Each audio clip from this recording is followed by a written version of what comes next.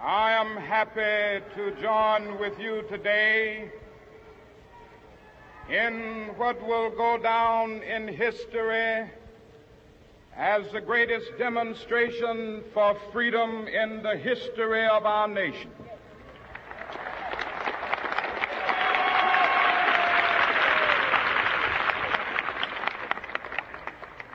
Fivescore years ago, a great American in whose symbolic shadow we stand today signed the Emancipation Proclamation. This momentous decree came as a great beacon light of hope to millions of Negro slaves who had been seared in the flames of withering injustice. It came as a joyous daybreak to end the long night of their captivity.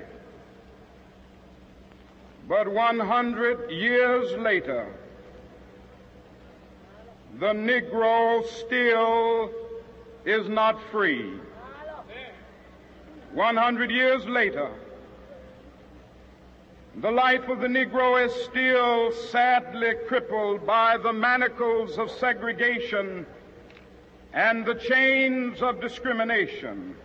100 years later, the Negro lives on a lonely island of poverty in the midst of a vast ocean of material prosperity. 100 years later,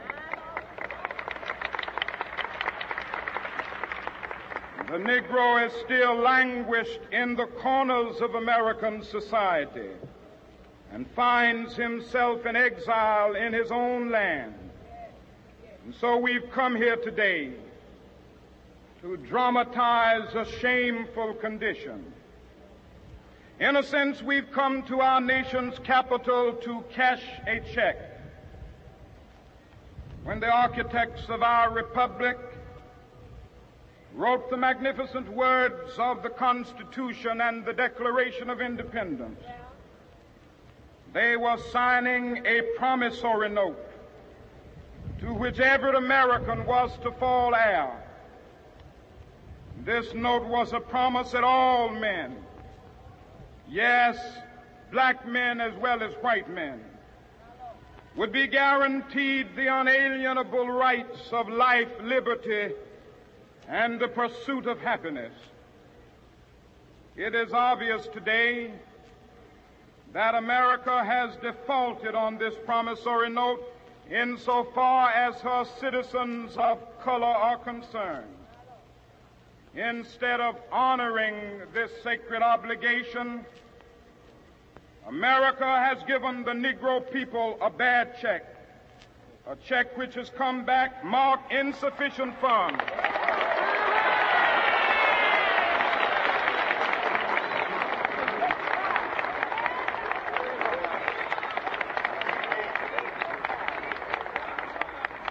But we refuse to believe that the Bank of Justice is bankrupt.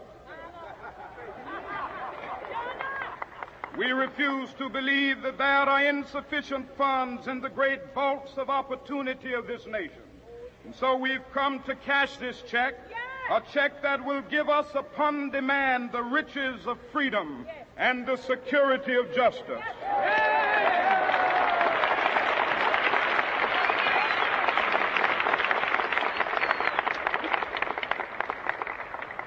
We have also come to this hallowed spot to remind America of the fierce urgency of now. This is no time to engage in the luxury of cooling off or to take the tranquilizing drug of gradualism.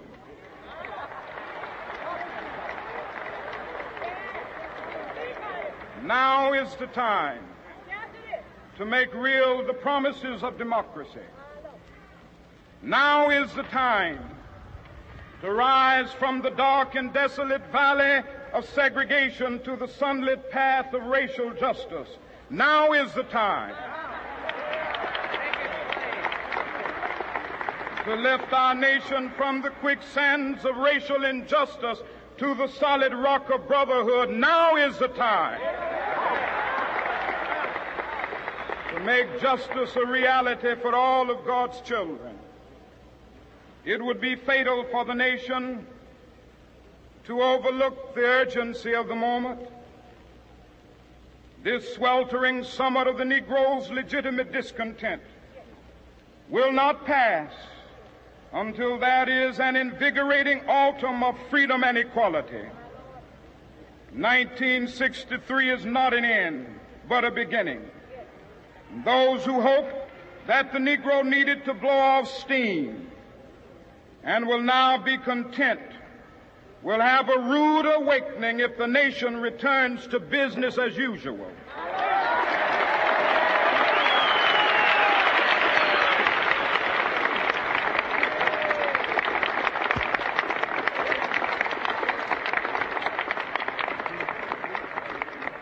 There will be neither rest nor tranquility in America until the Negro is granted his citizenship rights.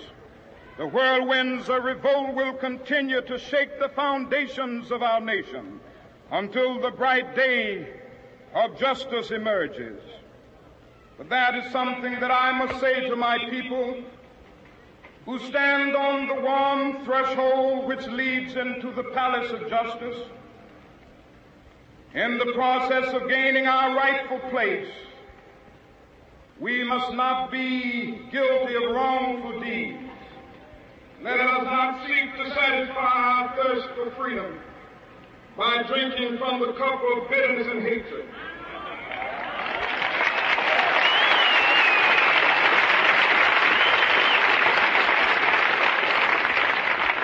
We must be able to conduct our struggle on the high plane of dignity and discipline.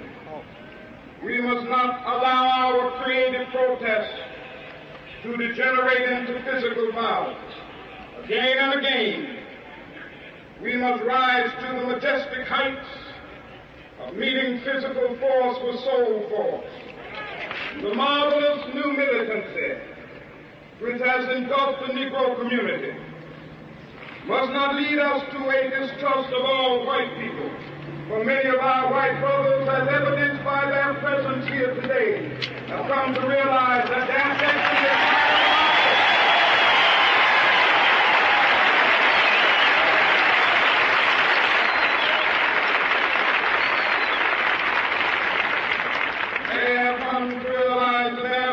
is inextricably bound to our freedom. We cannot walk alone.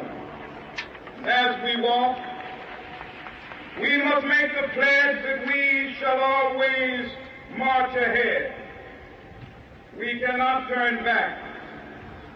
There are those who are asking the devotees of civil rights, when will you be satisfied? We can never be satisfied as long as the Negro is the victim of the unspeakable horrors of police brutality. We can never be satisfied. As long as our body is heavy with the fatigue of travel, cannot gain lodging in the motels of the highways and the hotels of the city.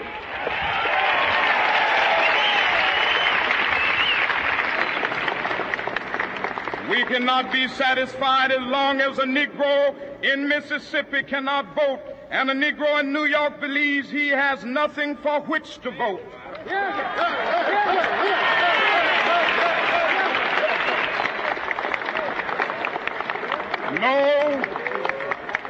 No, we are not satisfied, and we will not be satisfied until justice rolls down like waters and righteousness like a mighty stream.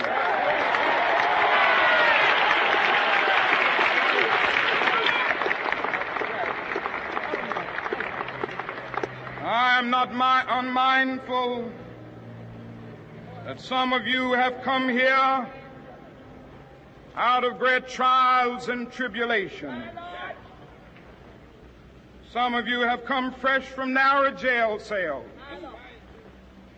Some of you have come from areas where your quest for freedom left you battered by the storms of persecution and staggered by the winds of police brutality.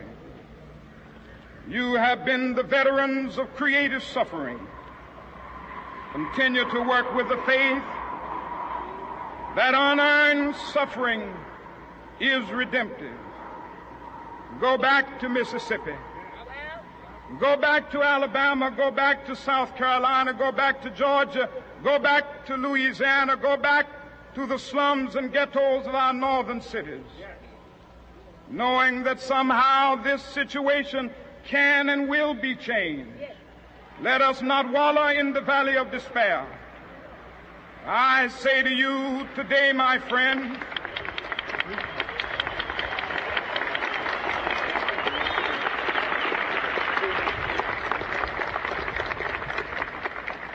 so even though we face the difficulties of today and tomorrow, I still have a dream. It is a dream deeply rooted in the American dream. I have a dream that one day this nation will rise up and live out the true meaning of its creed. We hold these truths to be self-evident, that all men are created equal.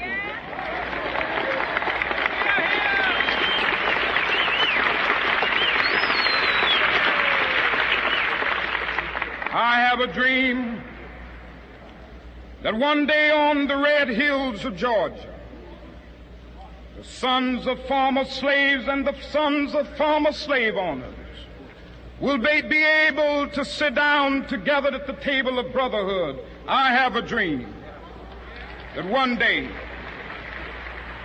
even the state of Mississippi, a state sweltering with the heat of injustice, sweltering with the heat of oppression, will be transformed into an oasis of freedom and justice. I have a dream that my 4 little children will one day live in a nation where they will not be judged by the color of their skin, but by the content of their character. I have a dream today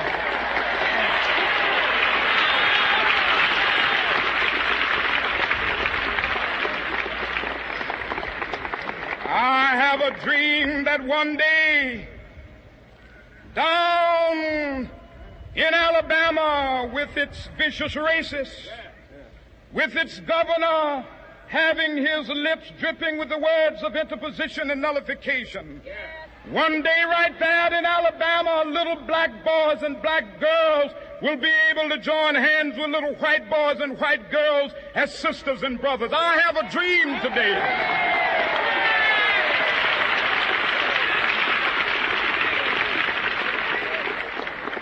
I have a dream that one day every valley shall be exalted, and every hill and mountain shall be made low. The rough places will be made plain, and the crooked places will be made straight. And the glory of the Lord shall be revealed, and all flesh shall see it together.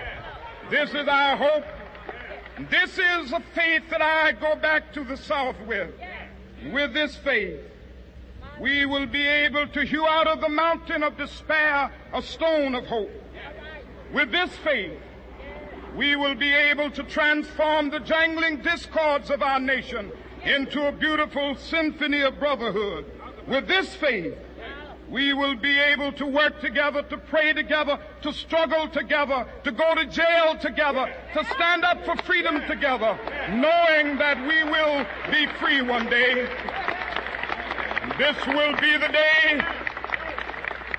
This will be the day when all of God's children will be able to sing with new meaning, "My country, tears of thee. Sweet land of liberty, of thee I sing. Land where my fathers died, land of the pilgrim's pride.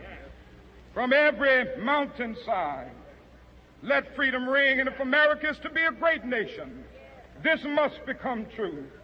And so let freedom ring from the prodigious hilltops of New Hampshire. Let freedom ring from the mighty mountains of New York. Let freedom ring from the heightening Alleghanies of Pennsylvania. Let freedom ring from the snow-capped Rockies of Colorado. Let freedom ring from the curvaceous slopes of California. But not only that, let freedom ring from Stone Mountain of Georgia. Let freedom ring from Lookout Mountain of Tennessee. Let freedom ring from every hill and molehill of Mississippi, from every mountainside. Let freedom ring, and when this happens,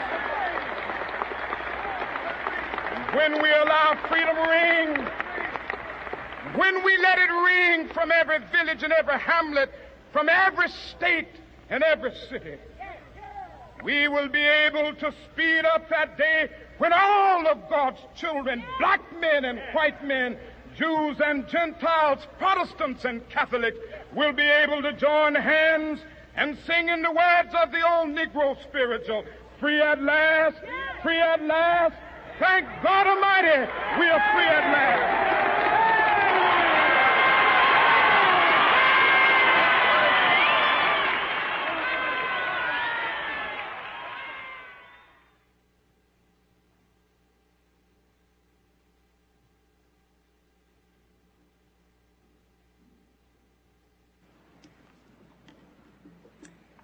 Good afternoon.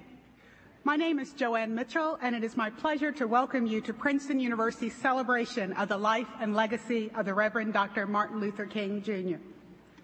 The members of the Planning Committee devote an enormous amount of time and energy to this event. Please join me in thanking Lauren Robinson Brown, Chair of the committee, and all of the members of the King Day Planning Committee.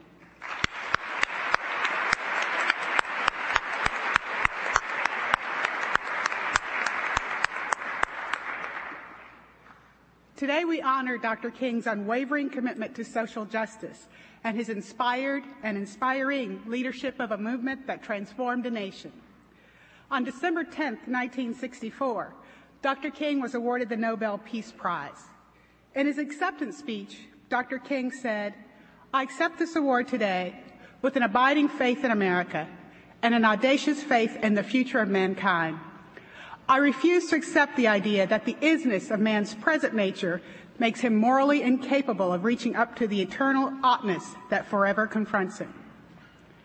If each of us worked to create a world that Dr. King described as one in which the beauty of genuine brotherhood and peace is more precious than diamonds or silver or gold, that would be a fitting commemoration of Dr. King's 75th birthday. On the eve of his death, Dr. King said, "We must rise up with greater readiness, stand up with greater determination, and move on in these powerful days of challenge because we have the opportunity to make America a better nation. It falls to us as keepers of the dream to make Dr. King's vision of a beloved community a reality." Now, to start our program, I'd like to introduce to you the Princeton University Gospel Ensemble. They were revitalized in 1983, and they've come back stronger than ever. Princeton University's Gospel Ensemble.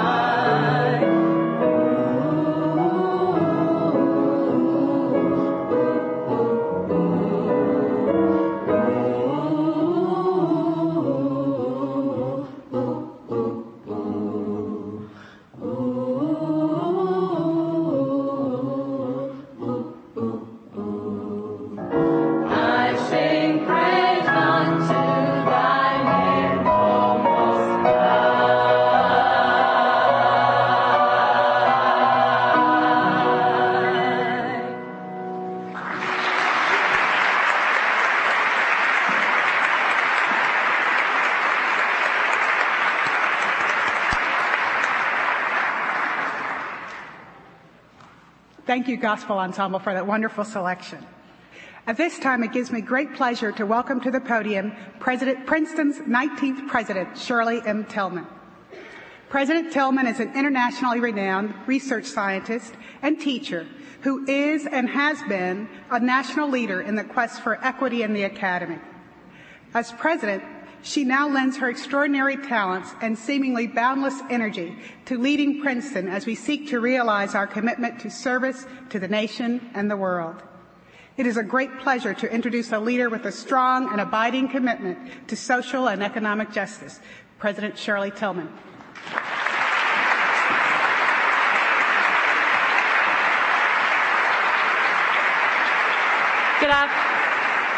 Thank you. Good afternoon, everyone.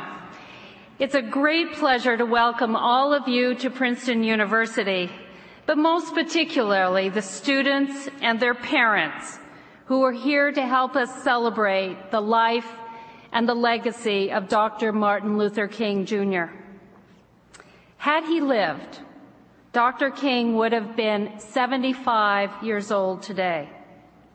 Imagine what our world would be like today if we had had the benefit of his leadership and his vision for the last 35 years. Yet even in death, his voice continues to resound across this nation and indeed the world, and to inspire a new generation of citizens committed to equality for all. As our own Professor Cornel West has said, Dr. King has affected so many worldwide because he embraced the Socratic, the prophetic, and the democratic. Doesn't that sound like Professor West? Professor West explains that Dr. King was Socratic in that he believed that the unexamined life is not worth living.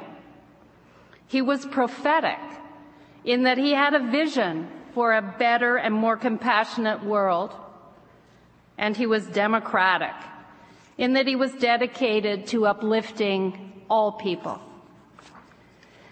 While many of us remember Dr. King as the African-American preacher who issued the clarion call for the civil rights movement, Dr. King was also a humanitarian interested in many global issues. Nowhere is his prophetic ability clearer than in his 1967 book, The Trumpet of Conscience, where Dr. King grappled with the technological revolution and warned, "Nothing in our glittering technology can raise men to new heights because material growth has been made an end in itself. And in the absence of moral purpose, man himself becomes smaller as the works of man become bigger." Indeed, 36 years after he wrote those words, debates about the reconciliation of scientific advancement with humanistic values have come to the fore in areas such as information technology, where we are concerned about our own privacy, in medicine, where we are concerned with what it means to be human, and in national security, where we are concerned about how to protect the nation and human freedom at the same time.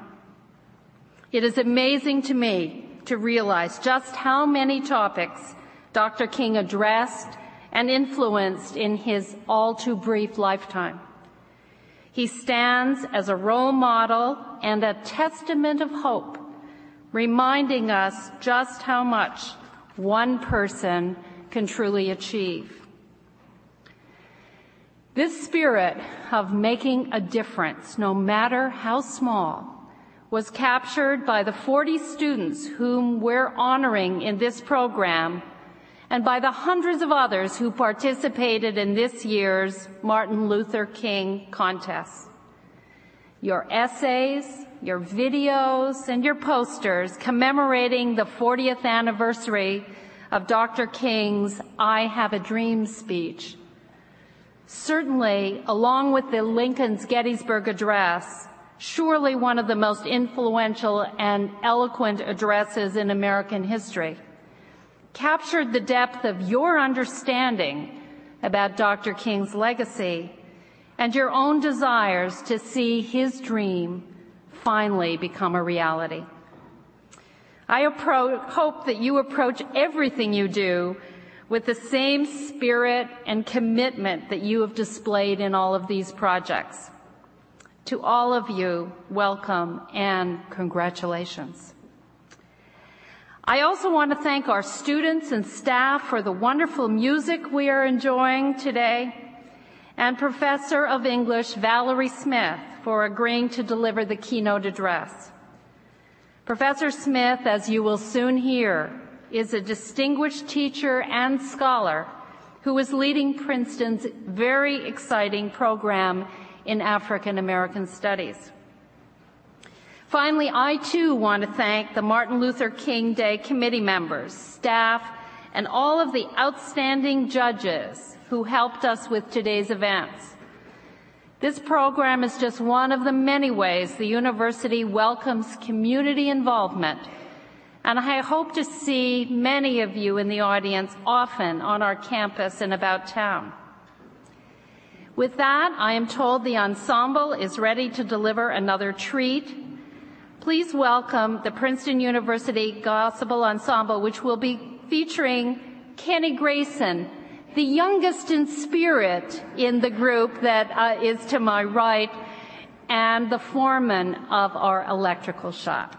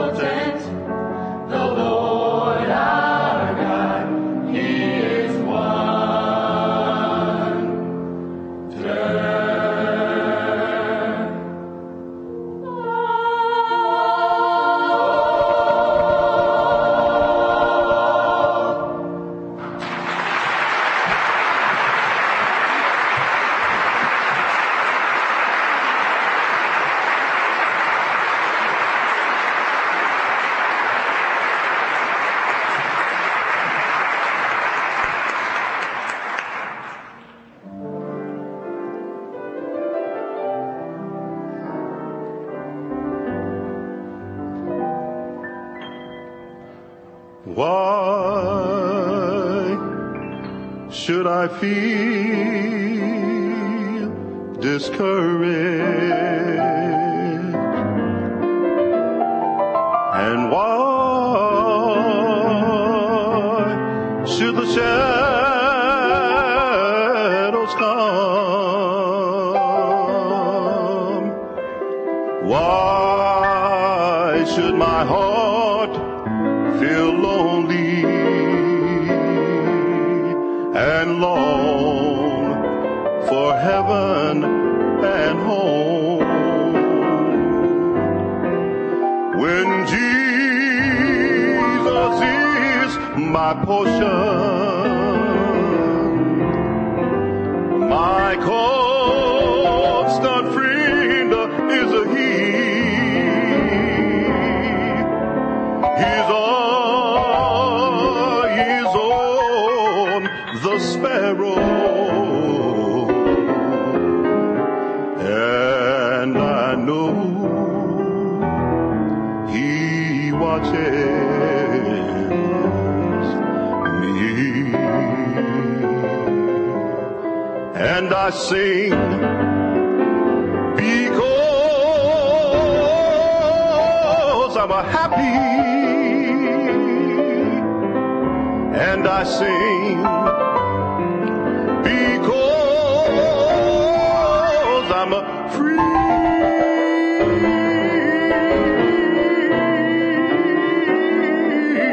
His eye is on the sparrow, and I know God watches over me. Let not your heart be troubled. Christ's tender words I hear, and resting on His goodness, I lose all doubts and fears. But boy, one step he leadeth me, and one step I may see. His eye is on the sparrow, and I know God watches over me. And I sing because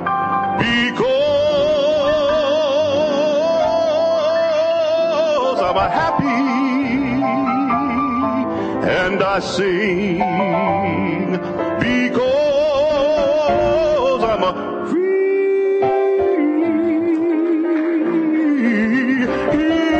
His eye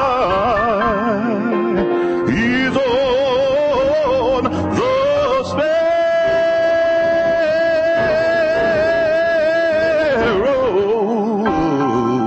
and I know God watches over you and me.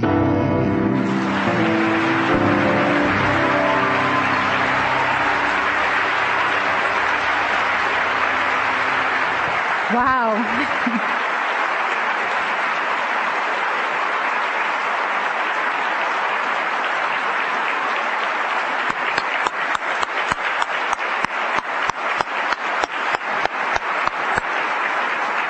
Thank you, Kenny, and the whole university ensemble. That was wonderful.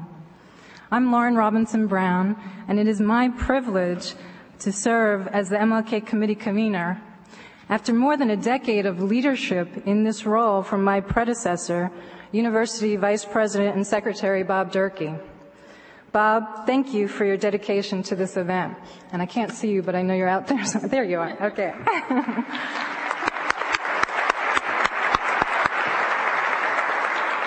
Those of you who have attended this event year after year know that Bob is a great storyteller and has watched many of our students participate year after year and grow through the contest. Since those are shoes I cannot fill, I will merely convey on behalf of all of the judges that we are extremely proud of the work of these students, and we look forward to their continued participation in this annual event. This year, for the first time, we expanded the contest to include a video category, and it was a rather late addition. A lot of students didn't know about it, so we're making a big deal and hoping that we'll get even more participation in this new technology in the future. The committee also agreed to add one more exciting award starting in the year 2005.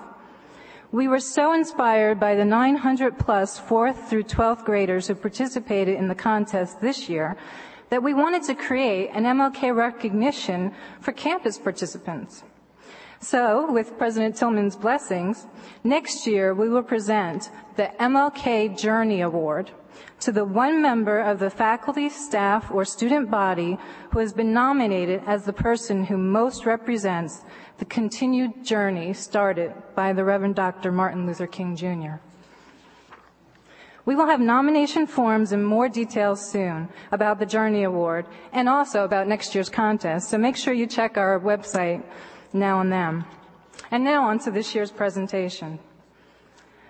The poster, essay, and video contests started in 2003 were planned to commemorate the 40th anniversary of the March on Washington, where King delivered one of the world's most famous orations, I Have a Dream.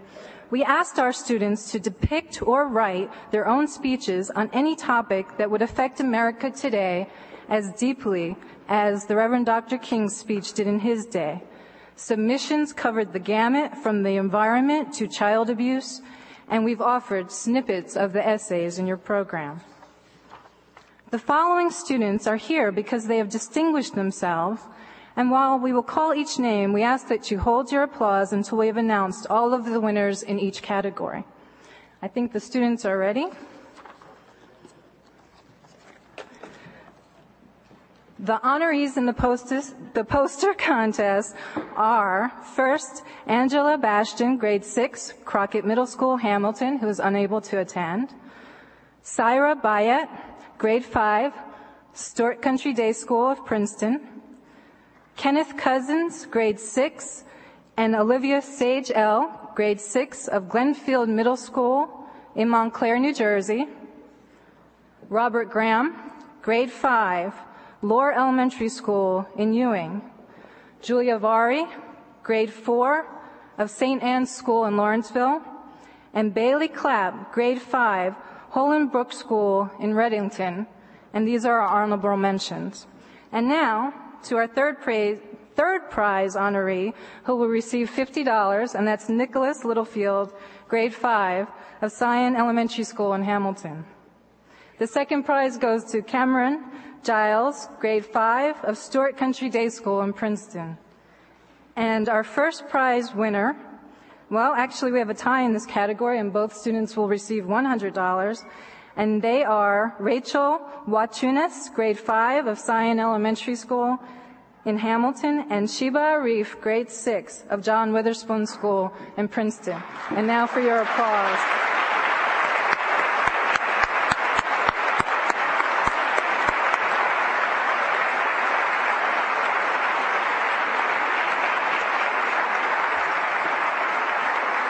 We have packets for these students waiting for them, and we'll bring on the 7th and 8th grade honorees in the essay contest.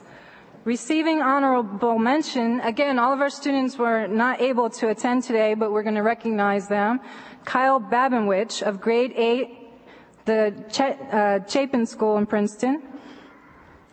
Carolyn Linseth, grade 8 of Stewart Country Day School in Princeton. Annie McDonald, grade 8, Stewart Country Day School in Princeton. Kristen Mangrum, grade 8, John Witherspoon School in Princeton. Melanie Mochowski, grade 8, the Reynolds Middle School in Trenton. Amala Narayan, grade 7, Crossroads South Middle School in Monmouth Junction. Shivani Ray, grade 8, Melvin Krebs Middle School in Hightstown. And those are our honorable mentions.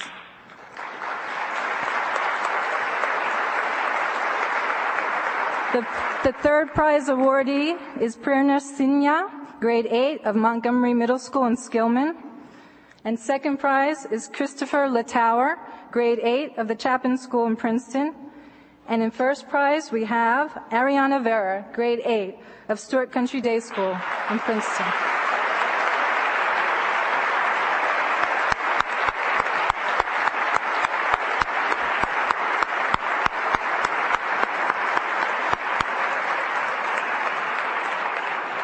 Moving on to our 9th and 10th grade winners in the essay contest, the honorable mentions are Sarah Akbar, grade 10 of Stewart Country Day School, who couldn't be here today. Elizabeth Cancelosi, grade 9, Stewart Country Day School in Princeton. Simon Gordonoff, grade 10 of Hightstown, who couldn't be here today. Margaret Helmke, grade 10 of Villa Victoria Academy in Trenton. Raj Lala, of grade 10, Lawrenceville School in Lawrenceville, and Gina Lupica, grade 10, Villa Victoria Academy in Trenton. These are our honorable mentions.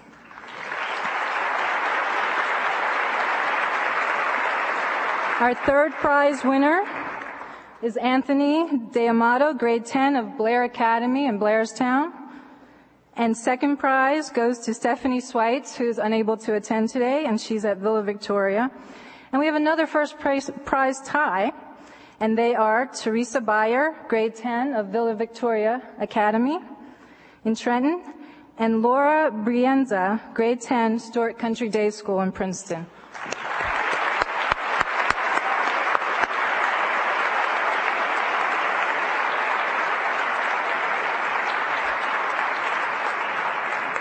Moving on to our 11th and 12th grade honorees in the essay contest. Receiving honorable mention, Emily Franco, grade 11, Hightstown High School, Hightstown. Leslie Hart, grade 12, Stewart Country Day School in Princeton. And I have to mention that Leslie was a first prize winner last year and also won honorable mention previously. So she's a longtime participant in this contest. And I'm not sure if Jeanette Manning is here from grade 11, Stuart Country Day School, or Sophia Medina, grade 12 of Stuart Country Day, but they're also honorable mentions. Third prize.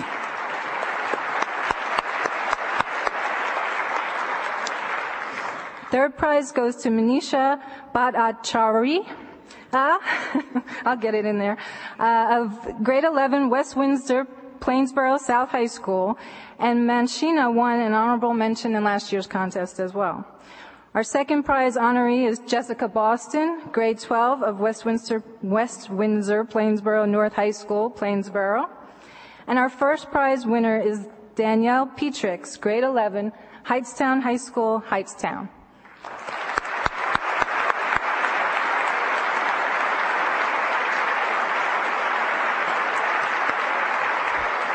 Finally, we'd like to mention our video contest honorable mentions this year. And the video contest covered 7th through 12th grade. They are Megan Delaya, grade 8 of Community Middle School in Plainsboro, and Peter Ma, grade 8, also of Community Middle School in Plainsboro.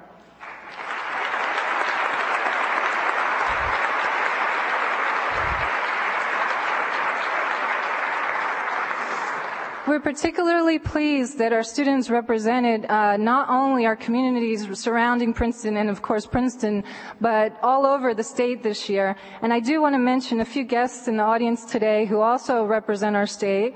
They are Congressman Rush Holt, Mayor of Princeton Borough, Joe O'Neill, Bill Baroni, who's an assemblyman from the 14th District. And from the Township of Plainsboro, Michael T. Weaver, the Township Committee member. We have many participants from the university, and I do want to mention our former president, Bob Goheen, who actually welcomed Dr. King to campus. So President Goheen, thank you very much for participating. Let's have one more round of applause for all of our students this year.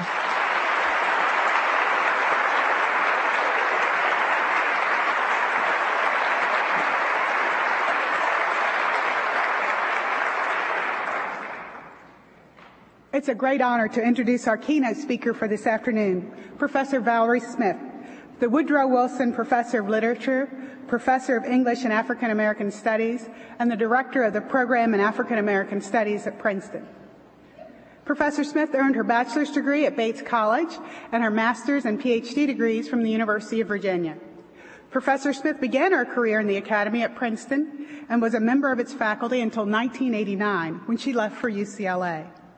During her sojourn on the West Coast, Professor Smith served as co-director of the Cultural Studies and the African Diaspora Project from 1996 to 2000, and was the director of the Interdepartmental Program in African American Studies from 1997 through 2000.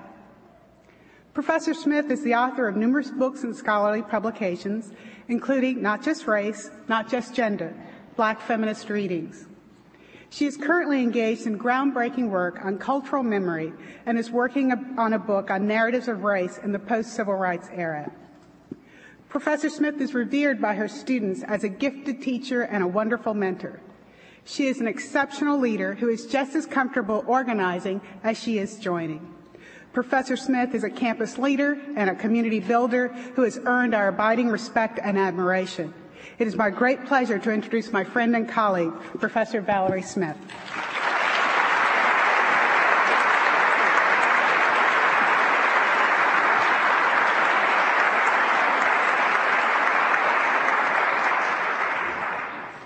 Thank you, Joanne, for your generous introduction.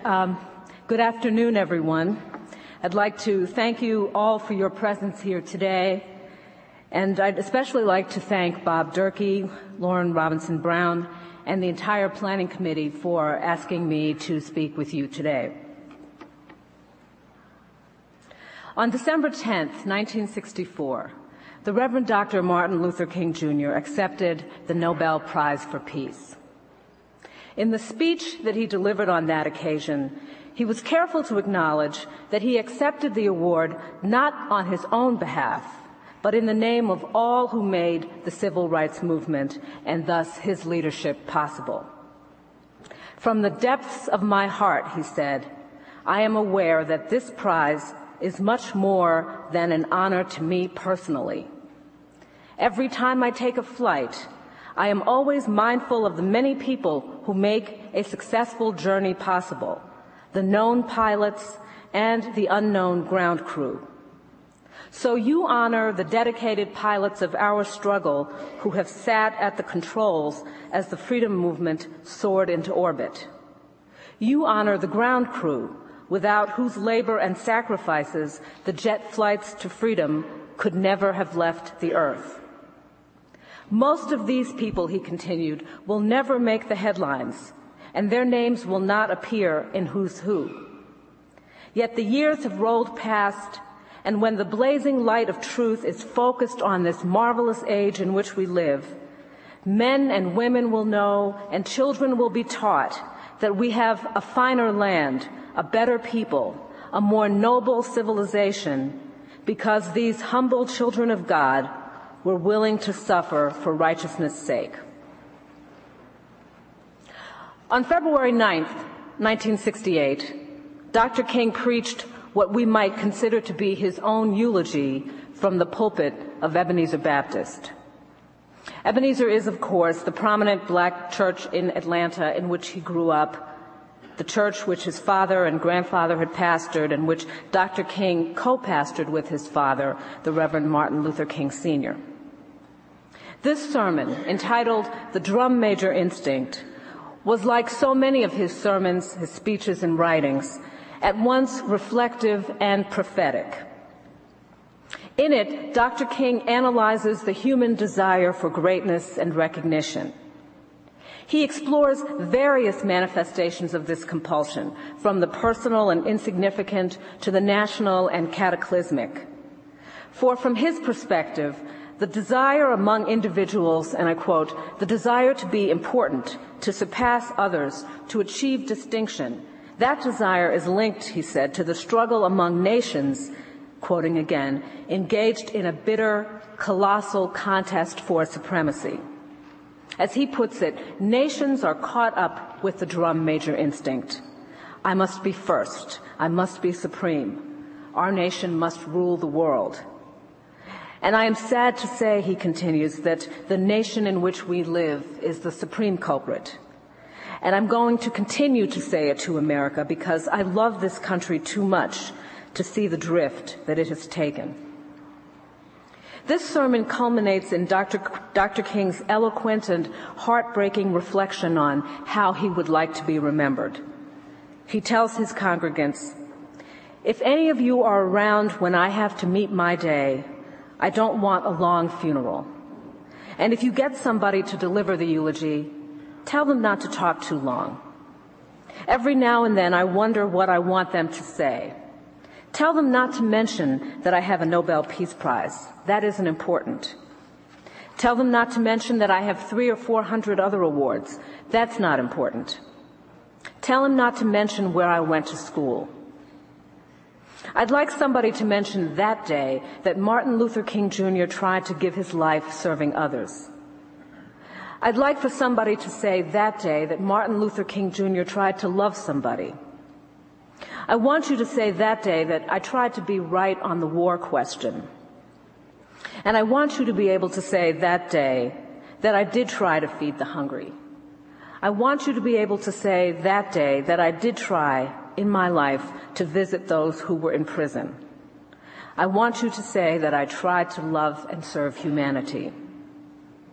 If you want to say that I was a drum major, say that I was a drum major for justice. Say that I was a drum major for peace. I was a drum major for righteousness. And all of the other shallow things will not matter. 2 months later, these words were broadcast at his funeral. Each year at this time, as a nation, we pause to remember and to honor the life and legacy of the Reverend Dr. Martin Luther King Jr. We typically recall the highlights of his remarkable and all too brief career. his leadership of the triumphant Montgomery bus boycott of 1955-56, his climactic speech on the steps of the Lincoln Memorial during the 1963 March on Washington for Jobs and Freedom, his receipt of the Nobel Peace Prize in 1964, his assassination in Memphis in 1968. Furthermore, typically, we replay the most familiar sentences from his most famous speech, a speech we have all come to know as his I Have a Dream speech. Those words, of course, include the following: I have a dream that my 4 little children will one day live in a nation where they will not be judged by the color of their skin, but by the content of their character. Without a doubt, the achievements that mark the high points of Dr. King's career are extraordinary. And without a doubt, his words on the steps of the Lincoln Memorial on August 22nd, 1963, are some of the most eloquent uttered by one of the most preeminent orators of his generation, or indeed of any other. But by focusing on the same moments in Dr. King's life, and on a few words from one speech in particular, we paradoxically reduce him to the status of an icon. We do a disservice to his memory, to the movement to which he gave so much, and in the service of which he died, and to the legacy we seek to honor.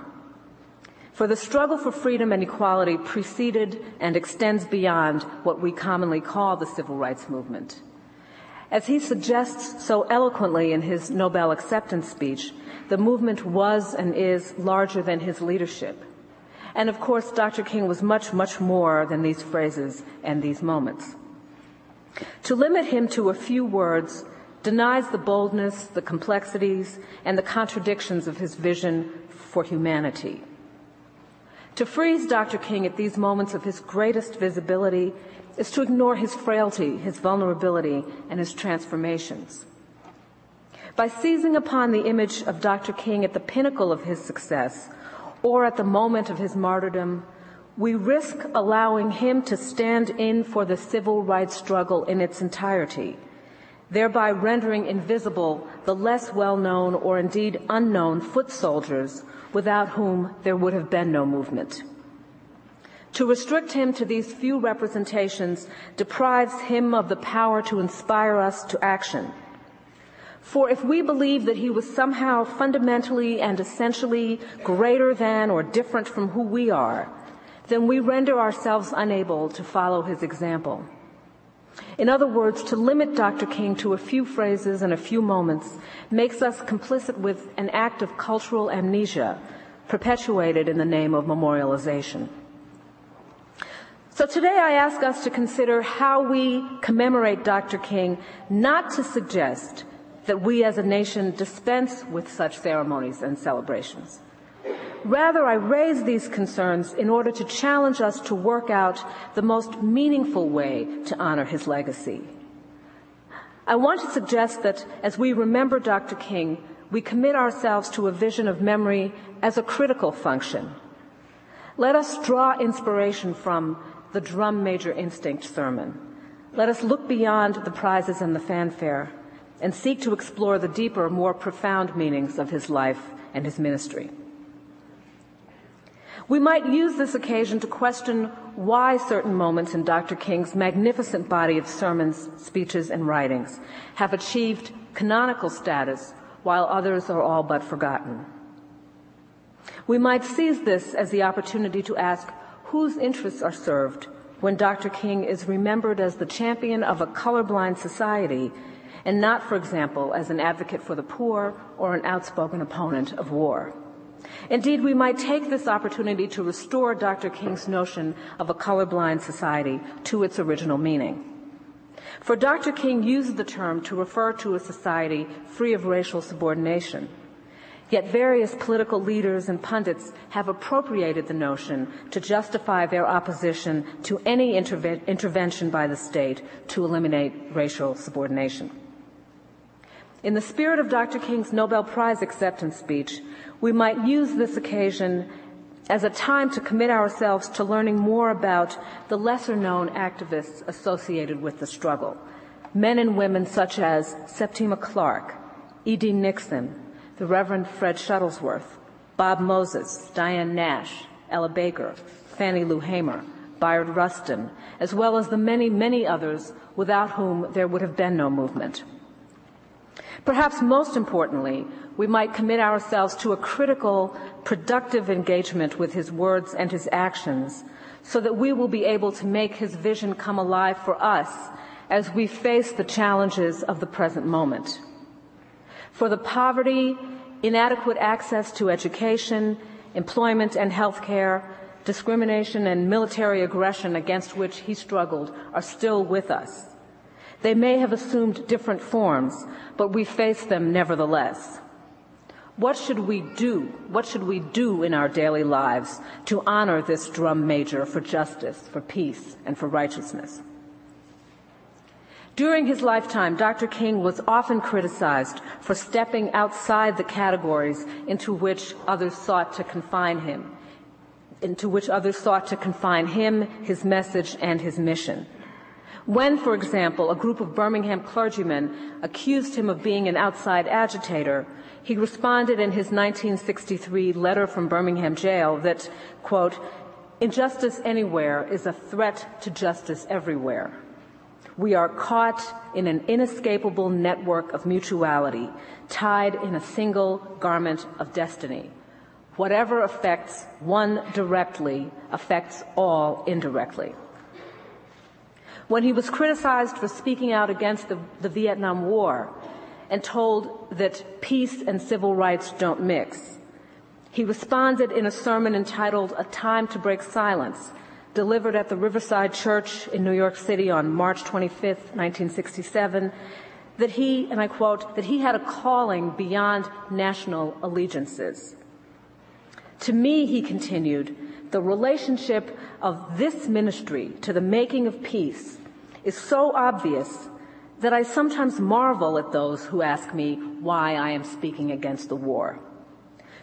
Could it be that they do not know that the good news was meant for all men, for communist and capitalist, for their children and ours, for black and for white, for revolutionary and conservative? Have they forgotten that my ministry is in obedience to the one who loved his enemies so fully that he died for them? What then can I say to the Viet Cong or to Castro or to Mao as a faithful minister of this one? Can I threaten them with death, or must I not share with them my life? So as we seek appropriate ways to remember Dr. King, we ought to be certain not to limit him in death as his critics sought to limit him in life.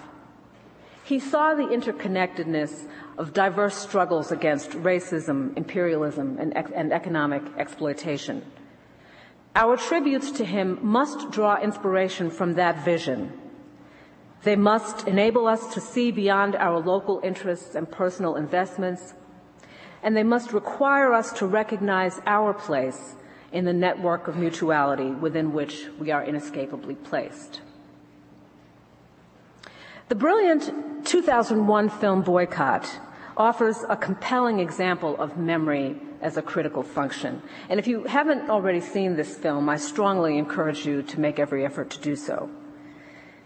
In Boycott, the director Clark Johnson expands our conventional understandings of the Montgomery bus boycott. This film works to disabuse us of the notion that the movement actually began with the boycott by drawing a connection between the segregation of public accommodations and the terror of rural lynch law. It complicates our understanding of the leadership of the movement, the leadership of the boycott, by pointing to the significant roles of figures such as Joanne Gibson Robinson, E.D. Nixon, and Bayard Rustin. Moreover, it captures Dr. King's youth and vulnerability. As you know, at the time the boycott began, he was only 26 years old. So the film captures his youth and vulnerability, thus suggesting to viewers that he grew into the powerful, charismatic presence we so commonly associate with him. Now, what I find so impressive about Boycott is that it contradicts the notion that memory need be static or fixed. Rather, through its deliberate use of anachronism, it exemplifies how memory can be made pliable, dynamic, active. For example, the film contains a dizzying array of visual images from both earlier and later moments in history that subtly link the boycott to previous and subsequent acts of struggle and resistance.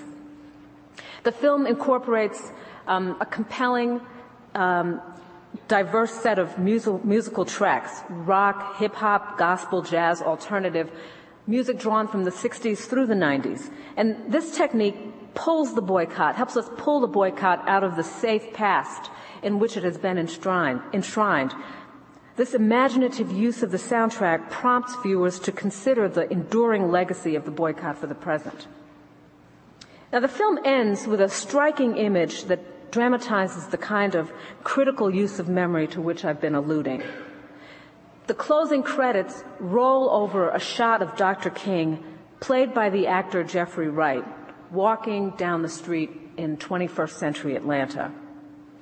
Looking somewhat bemused by the people he passes, a young man carrying a boombox, someone else speaking on a cell phone. So it's very sort of funny and wonderful to watch his sort of puzzlement at the things we take for granted. So looking somewhat bemused by the people he passes, he stops to speak with a group of young African-American men. A police car approaches, and the driver slows to check out this group. The two officers, a Latina and an African-American man, wave somewhat ambiguously at King and at his associates before they drive on. Now, at one level, this final scene would seem to evoke a powerful, nostalgic longing for the martyred King. It might seem to prompt us to wonder how different the world would be if Dr. King were still here. But I believe that something else is going on in this scene. I believe that this final scene is meant to inspire us to reflect upon the politics of the act of remembering. The exchange of glances between the officers and the black men on the street conjures up the familiar iconography of the tense relationship between the police and African American communities. In the context of a film about the end of Jim Crow seating on buses in Montgomery, this closing image links the protocols of segregation to the violence and terror communities of color continue to associate with law enforcement and the criminal justice system. This gesture positions the boycott and, by extension, the civil rights movement within a broader history of oppression and resistance. The deliberately anachronistic shot of King speaking to the young man on the corner might thus be read as a figure for the possibility of a critical dialogue between the examples of history and the exigencies of the contemporary cultural and political scene. I want to close my remarks this afternoon with a passage from the end of King's Nobel Prize speech, a passage that I think speaks powerfully to our present moment. For even as he honors the men and women with whom he struggled so tirelessly in the movement, he denounces military aggression and articulates a vision of global peace. I refuse to accept the cynical notion that nation after nation must spiral down a militaristic stairway into a hell of thermonuclear destruction. I believe that unarmed truth and unconditional love will have the final word in reality.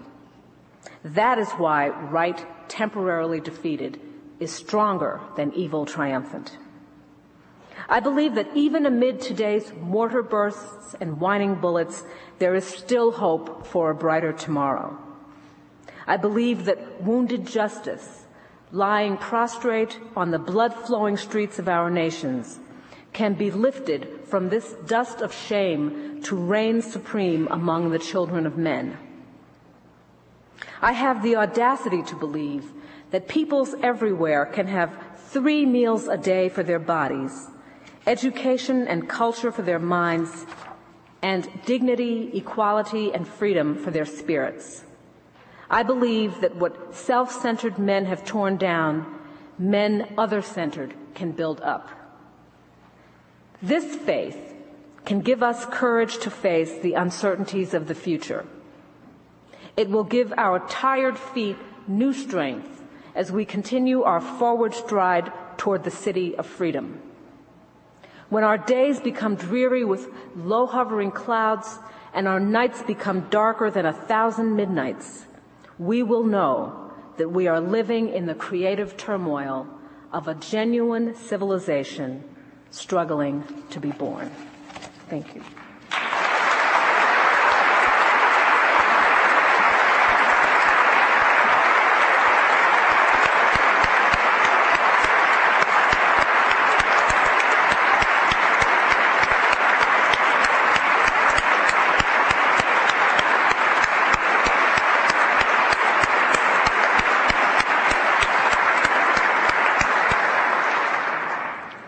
Thank you, Professor Smith, for a powerful testimony about the importance of memory as we go forward. I'd also like to take this opportunity to congratulate again all of our winners of the poster, essay, and video contests. I want to thank President Tillman for her leadership and her presence here today. Thanks again to Valerie Smith for giving us such an inspiring talk this afternoon. I want to thank the Princeton University Gospel Ensemble for sharing their musical talents with us. And I especially want to thank each and every one of you for coming this afternoon. And in order to speed us on our journey and to give us strength for the next days to come, I'd like to welcome the Gospel Ensemble again, who will favor us with the anthem of the Civil Rights Movement, We Shall Overcome. Thank you again for coming.